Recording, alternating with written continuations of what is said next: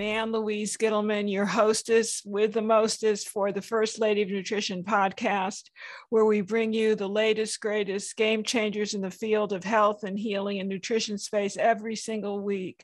And today is no exception. I welcome Camilla Rees, who is a wonderful public health advocate for those of us that are being impacted by the wireless revolution. She's the author of Public Health SOS and The Wireless Elephant. My friend, Camilla Rees. So welcome, Camilla Rees. Great to be here with you, Ann-Louise. You have been such an advocate for patients' health, and worldwide wellness. What is the problem with 5G? Well, a lot of people are now focused on 5G and concerned about it, but really all the G's matter. And G stands for generation. So this is the 5th generation of technology. There's still 4G, 3G, a little bit of 2G left. And 5G hasn't even been fully developed, but there are some new aspects to 5G that are coming, some that are here. One's called beamforming, where the beam is focused intensely at a user, as opposed to, 4G and 3G. Let's say there was a cell tower and it would blanket a whole area, and you as somebody with a cell phone could tap into it because it was all around you. Now, these are going to be directed beams right to your phone. And in order to have that work, they're still going to need to use 4G for your location identification and for voice calls. 5G is really for data, and eventually it may be for voice, but it's what people are concerned about is that all of these generations of wireless technologies, think of it as energy. They are energy forces, and there are frequencies, and they all differ, in terms of the frequencies and the modulation and signaling characteristics. But they're all energy. So they're all affecting our biology by being an unnatural energy force. So what kind of symptoms do people get? What are the symptoms of radiation? Is this radiation poisoning, radiation sickness, another form of it? So what many people notice is called, there are the acute symptoms. They notice that first, acute symptoms, and people are diagnosed with something called electrosensitivity today.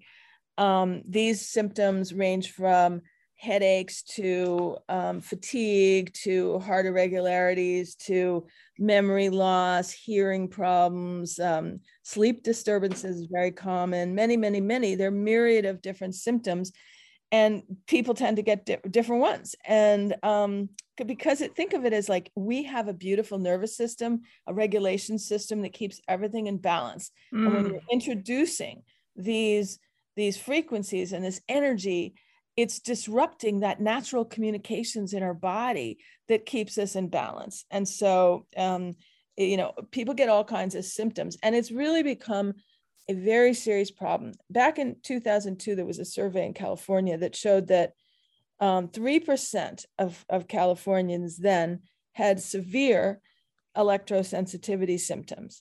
And so and that number is estimated now at about 8%. Let's just assume it was just still 3%.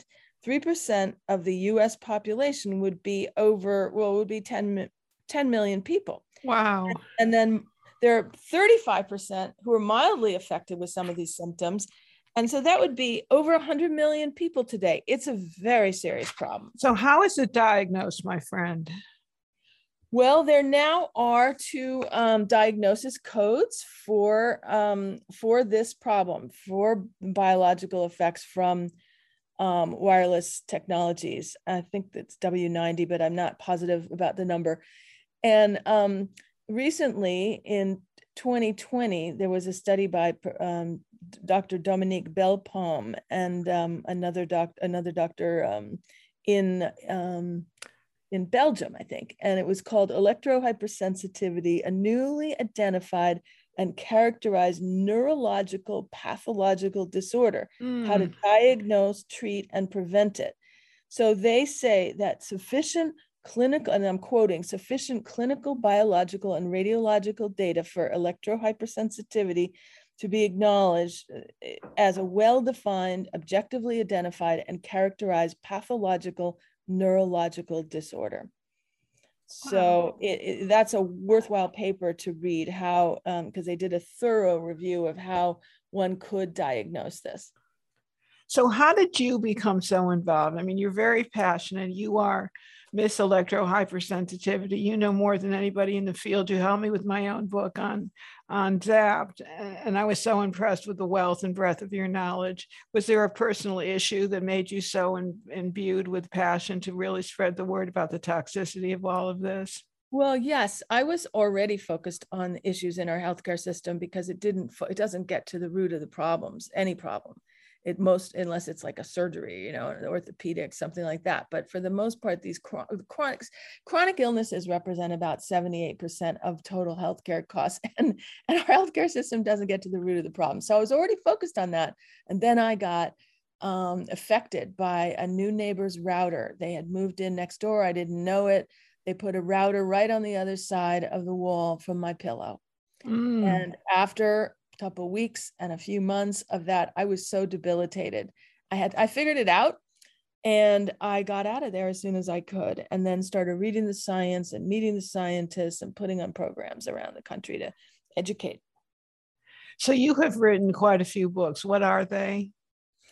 Well, the latest one was The Wireless Elephant in the Room, and you can get that on Amazon. And the first one was I did with Dr. Magda Havas, and it really was a compilation of answers to questions that had come up at one of our programs at the Commonwealth Club of California, our first program, because there were so many questions and we couldn't get to them all. So we said we'd get back to people with the answers. And then we realized what a big effort it was, and ended up putting it into a book format to make it widely available.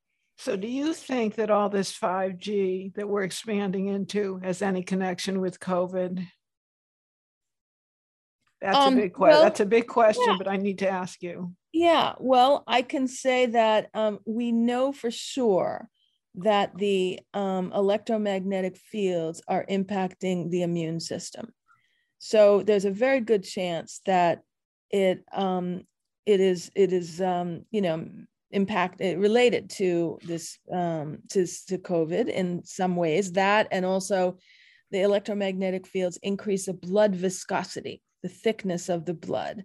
So that could be a factor also, because people are getting blood clots. I don't think it also greatly impacts mitochondrial function. So all many systems in our body are being impacted by the electromagnetic fields. I could go on, cortisol, neurotransmitters, oxidative stress, depletion of melatonin, very of great concern, because it not only prevents you from sleeping well, but it's also one of the best things you could do to protect yourself from cancer. So there are all this dysregulation that's happening certainly would make people more vulnerable to illnesses of all kinds. Is there a virus? I'm sure that there is. Is it a man-made virus? That's what it looks like. It is sort of interesting that many of the antennas, the 5G had just turned on in China, right. Wuhan. It also had just been put on the ocean liner, the cruise ship that, remember that first cruise ship where people— Yes, and that COVID. People don't know that they actually had the antennas on the ship itself where everybody got sick. That's right. So is it the cause of it? No. Does it exacerbate it? Yes. Would I tell anybody that they should not have wireless in their home during a pandemic and should minimize the cell phone use? Yes, I would. People would be very well served to minimize anything that's biologically disruptive, whether it's electromagnetic fields or exposures to chemicals or heavy metals, infectious disease organisms, stealth pathogens. What about the children? I'm so concerned about the kids. Well, initially the phones are really— the voice part of phones is not going to be using 5G. But what we know about 4G and 3G is that it greatly impacts children. They're much more vulnerable than adults. And so there's been a great increase in glioblastomas. in the past 2 decades, and very significant rise in young children. We also know that the radiation penetrates farther into the brain, and it's I'm trying to remember the statistic, 2 times the radiation to the head absorbed compared to adults, 3 times in the brain's hippocampus and hypothalamus, greater absorption in the eyes in children, and as much as 10 times more in their bone marrow compared to adults. So the sort of things that children are having to begin with from these electromagnetic field exposures it's just a travesty. They're being, first of all, the fetus is being impacted in utero. Then if you've had in utero exposure, you're 54% more likely to have social and emotional problems by the time you reach school age compared to other children. It impacts cognitive function in children, attention, memory, learning capacity, social skills, reaction time, all kinds of things. And even one study at Yale, it was in mice, and it showed that mice exposed in utero to electromagnetic field wireless technologies ended up having symptoms when they were born that were equivalent to ADHD, actually. And mice don't normally get ADHD. So there's a lot of evidence of the risk to children. And, 46% of children today, age 2 to 4 years old, have their own mobile device. You're kidding. You're kidding. Nope. And that's from Common Sense Media. And then 67% of 5 to 8 year olds have their own mobile device. These are smartphones or tablets. Yeah. So this is insane. It's insane, Anne-Louise, what we're doing to children. And actually, I like to sort of quantify these exposures. If you assume that there's a 15-hour waking day, like the rest of the time you're asleep, and if you're using your phone for 5 or any kind of wireless exposure, if you're online for 5 hours a day, that is the equivalent of 1/3 of your waking life, 1/3. Unbelievable. And if it's like 8, I'm trying to look for the chart, if it's 8 hours a day, it's almost 3/4 of your waking life. We've been given a life to enjoy and to growth in. And so we are not seizing the opportunity that we have. We are just throwing it away by being online to this degree in our life, becoming addicts to the stimuli, instead of developing ourselves internally. We are like, people are just totally mesmerized by the technology. They're addicts to all the interesting things, but they don't realize that a lot of this addiction, tech addiction we're seeing around us, is actually related to the electromagnetic fields themselves.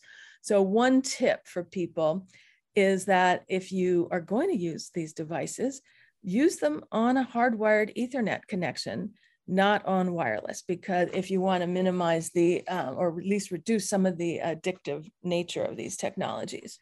So my concern is back with the children. So what do you recommend for kids? What do you tell parents? Don't you have a wonderful Facebook group online, Campaign Against Radiation in Schools? Yeah, we have a Facebook group called Campaign for Radiation Free Schools.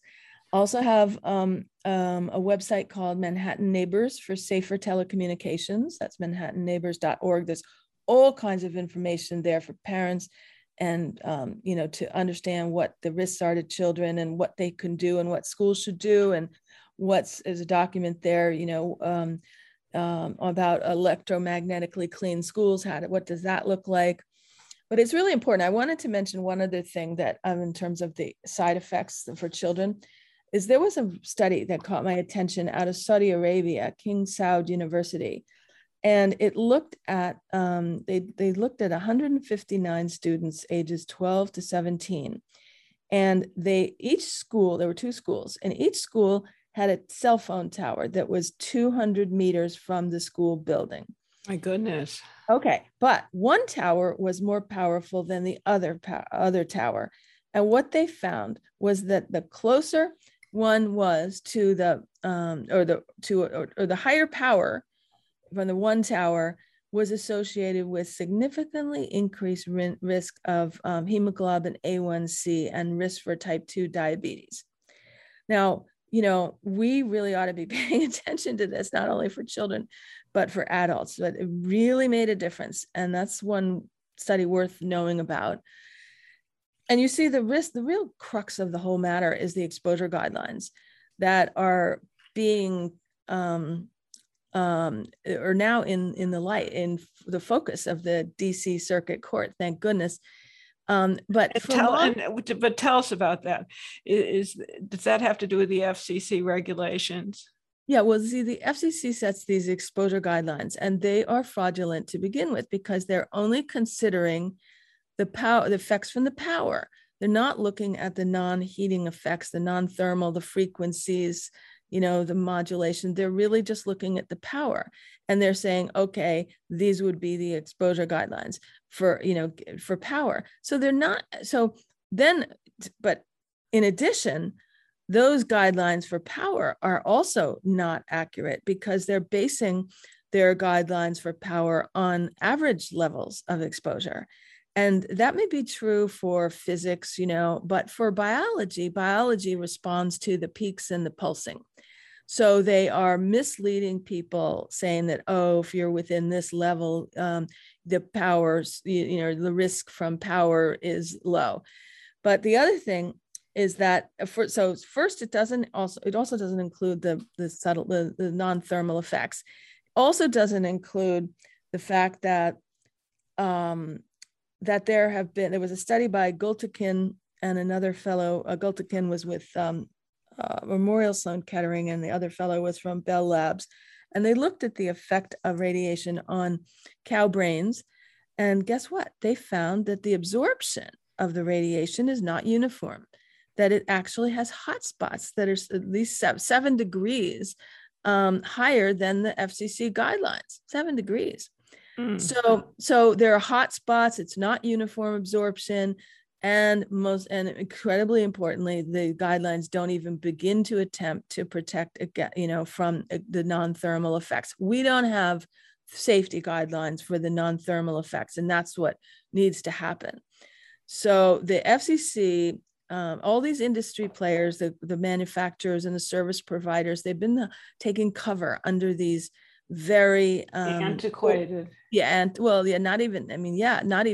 Just misleading safety guidelines.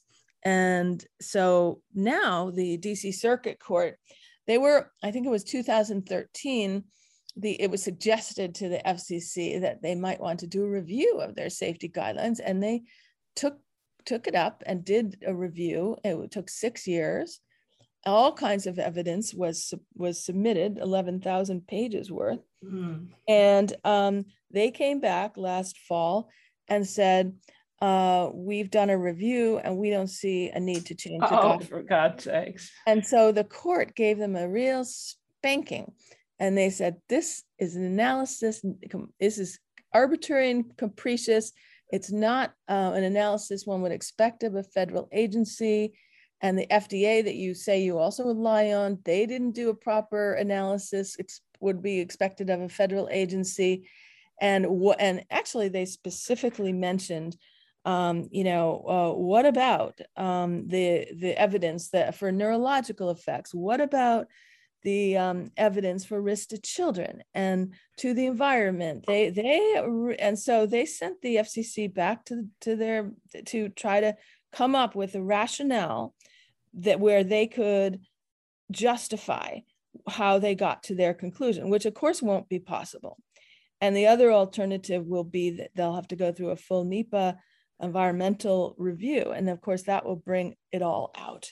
And so they're in big trouble, I'm so happy to say. And they'll try to delay this as long as they can, but we're finally moving in a direction where a court has acknowledged the inadequacy of these guidelines, and they are the crux of the whole issue. And before we continue, I want to thank yet once again my wonderful sponsors, UniKeyHealth.com, the home of all my formulations, including Bowel Builder, Mag Key, and Super GI Cleanse, as well as CS-Health.com, the home of the only official activated sulforaphane products for internal and external body and beauty care. Thank you so much, my wonderful sponsors. So so here's the issue that I think people are going to be wanting to know. Mm-hmm. What exactly can we do to protect the children, ourselves, and our unborn children? Mm-hmm. So if you are pregnant, you don't want to use a cell phone, and you would best not have Wi-Fi in your house. There's period.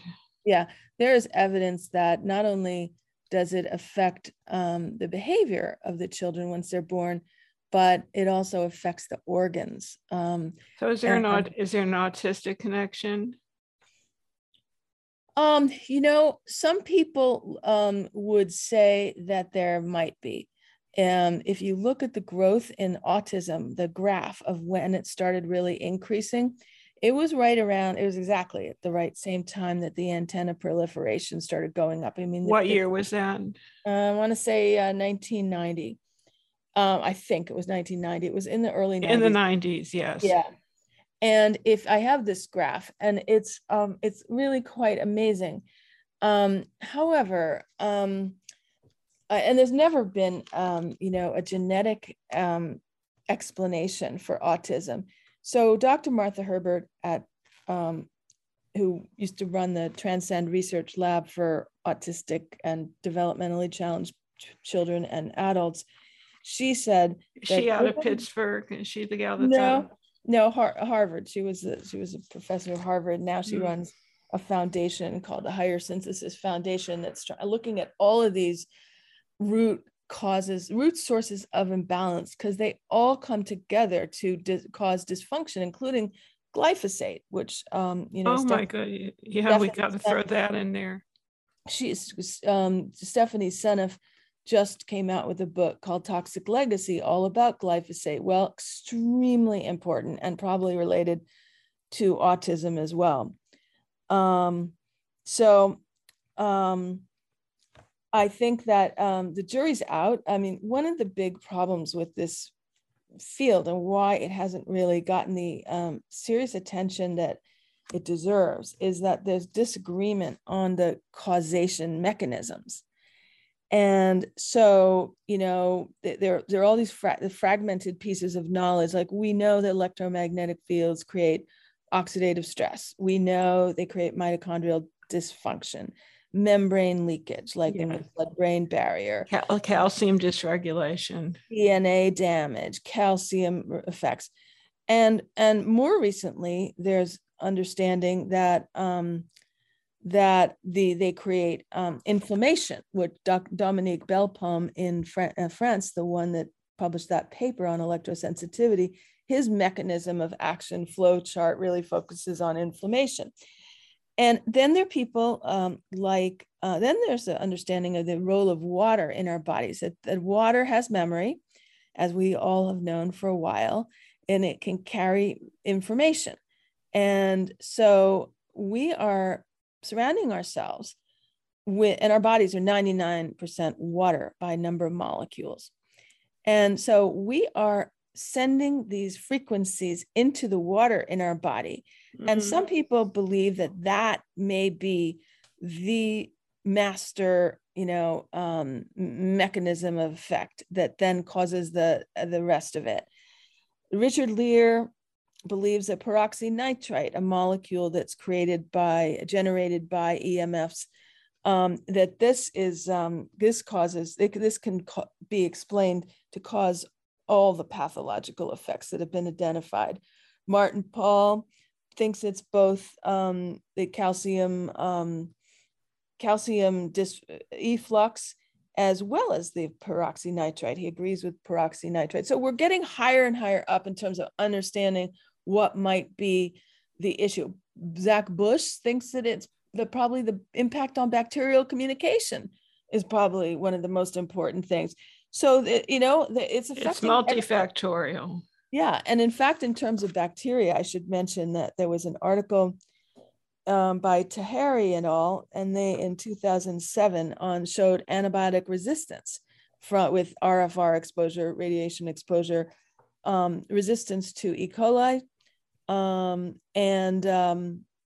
listeria, and the antibiotics didn't work.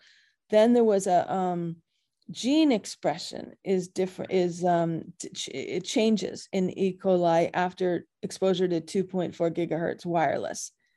So there are DNA level, changes that are happening that may be explaining. It's complex, nobody really there. I think maybe the water may be the smoking gun, but we'll have to see and publish on that before one can be sure. So when I do my podcast, I like to present an issue and then give them very tangible solutions. So tangibly, what can we do in our lifestyles, and what about taking certain vitamins, minerals, amino acids, herbs? Let's go to that route. So first of all, you want to use a landline phone as much as possible. Got it. Landline, everybody. Okay. If you've given it up, get it back. And that's still possible to get it back? In some places, and in some places they're actually pulling up the copper and trying to make it so you really don't have any choice. But at least you can use a landline. You can also use an Ethernet connection on your computer and use a Skype or Zoom or some other voice over internet. Landline's much better quality voice though, if you have it. Excellent. Landline number one. Number two. If you use a cell phone, you want to use it with a speaker or with a wired headset and minimize the time. You don't want to have it next to your head. You don't want to have it next to your body. Ideally, it wouldn't even be in your hand on the speaker. Put it on a desk and get in the practice of turning it off and then turning it on when you want to use it, or you want to check some messages or something. Turn it off or put it on airplane mode. Which one? Yeah, exactly. Either one is fine. Either one makes a big difference. On airplane mode, there's still a little bit of transmission, very, very minimal. And then you've also got the battery effects, and the battery is another kind of electromagnetic field. It's magnetic fields, and those are just as of great concern as well. So off is the best. And what about disabling the Wi-Fi at night? Well, if you have Wi-Fi, which I don't recommend, you want to put it on a plant light timer at night so that it automatically every night goes off while you're asleep at a certain time and then goes back on in the morning if you use wireless. What I prefer, that's a good first step, but what I prefer is the JRS Eco router that's made in the Netherlands. It was originally an ASUS router that they added on some software to, and it is not on at all unless it's being called for. So it's not on overnight. It's not on during the day when you're there unless you're calling for it and want to use it. So you're not being blanketed in it. And when it is on, they figured out a way to filter out about 90% of the transmissions. So it's much less. What can you take vitamin and mineral wise? I've heard about C60. Do you think that's effective? Carbon 60. Yeah, I have no experience with that. I do think that any kind of neuroprotective strategy is smart. Any fats, or you would probably know better. But I would say any kind of strategy to protect the neurological system, because actually you wouldn't believe how much the neurological conditions have been increasing over the past 2-3 decades. Actually cancer and cardiovascular illness has been declining, and the neurological illnesses are off the charts. Interesting. Nobody's talking about that. Yeah. Martin Paul has talked about it, but may he rest in peace. No, Martin Paul. Martin Paul. I'm sorry. Yeah. I was thinking of Marty Blank. Yeah. God willing, he should live for a very long time, Marty Paul. He's a doll. So neurological I also say support your immune system. So I recommend vitamin D, high doses, especially now that we're in a pandemic. 5,000 to 10,000 IUs in an oil base. For neurologically, I like the phospholipids. I like a choline. I like a phospholipid, like even a sunflower lecithin from organic sources. Excellent. Yeah, and it's easy actually to put in like a smoothie. If you make a smoothie, just put some of that lecithin in. Just got to get in the practice of regularly doing things that support neurological. Then let me just go on with we've got the portable phones. If you use a portable phone, unplug it. Use it only for special occasions, like if you need to be out in the garden and you're waiting for a call, and they use it then. But don't leave it on in the home, because the base station of these portable phones, they're radiating 24/7. And if you have it right at your bedside, you're really impacting your brain. So that is not smart. You want to unplug portable phones. In Europe, they have something called an eco-decked phone, which is only on demand, but here we don't. Then you want to ideally you want to hardwire your internet connection with cable or fiber. And also remember, after you've done that, to disable the wireless in the computer software. Put your computer on airplane mode. Otherwise, it's going to be working both ways. So you really, and then if you're in a place where they, I use a wired only router, and you won't find them in the stores. You have to get them online. But that assures me that 100% of the time that I'm on the internet, I'm on a hardwired connection, not wireless.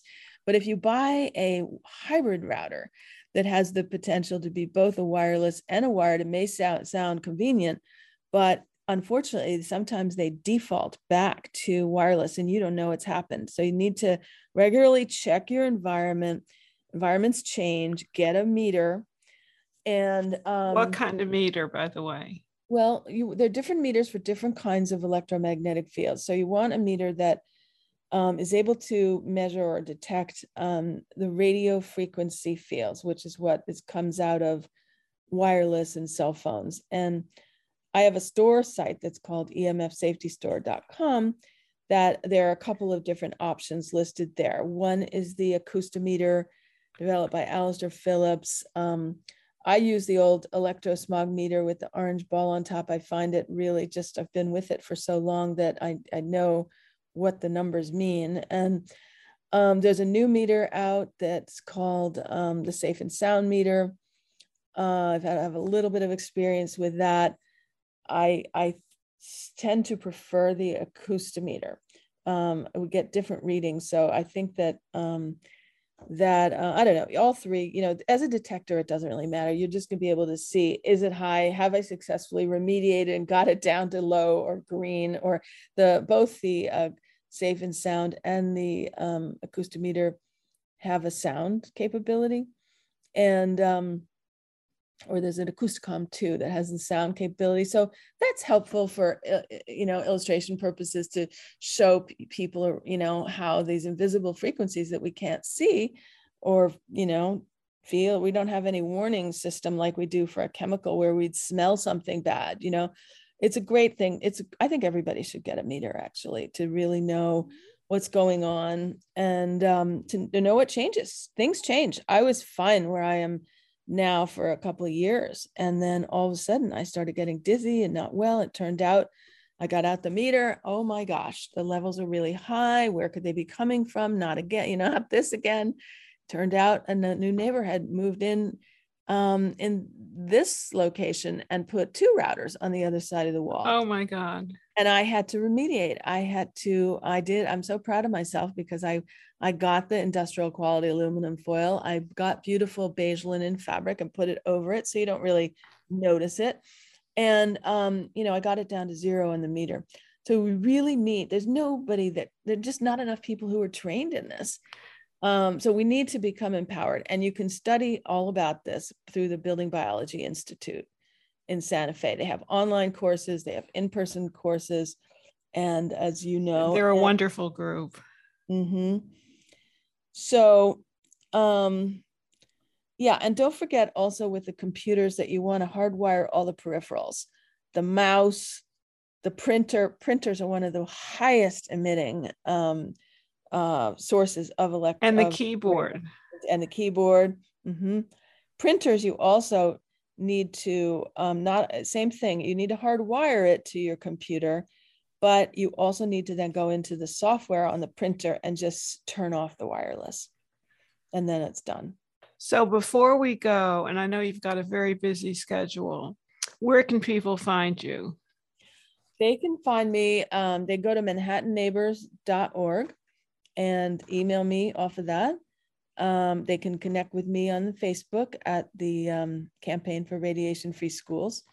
And those are probably, or electromagnetic-health.org, one of my early websites. And that's either any three of those, any one of those three, I can be contacted. Happy to talk to people.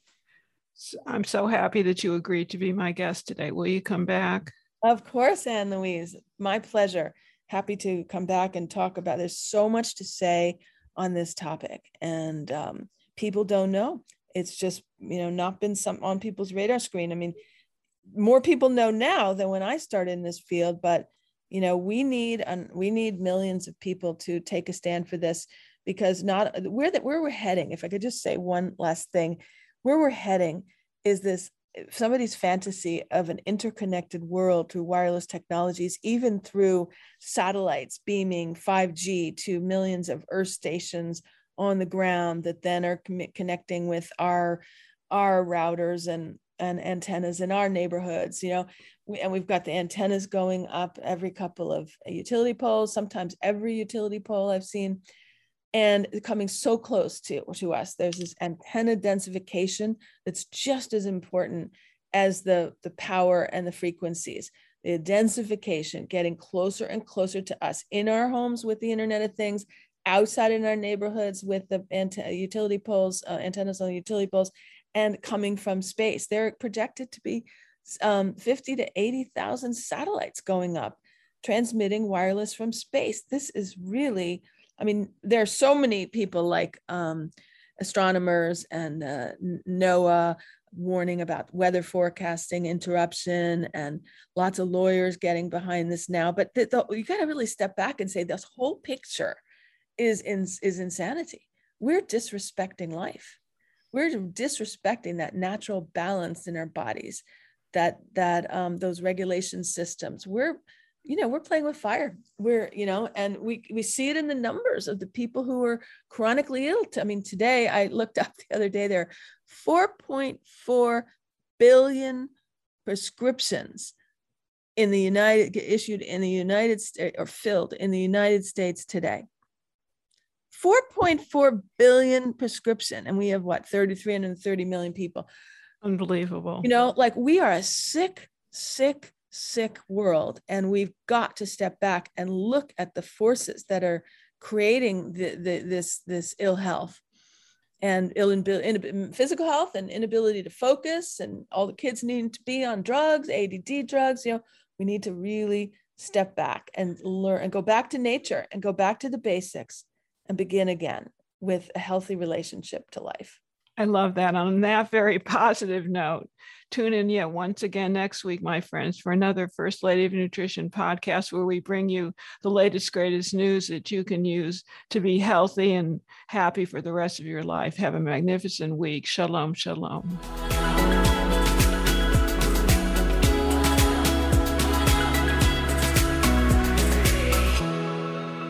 Please don't forget to subscribe and like First Lady of Nutrition podcast. Thank you so very much.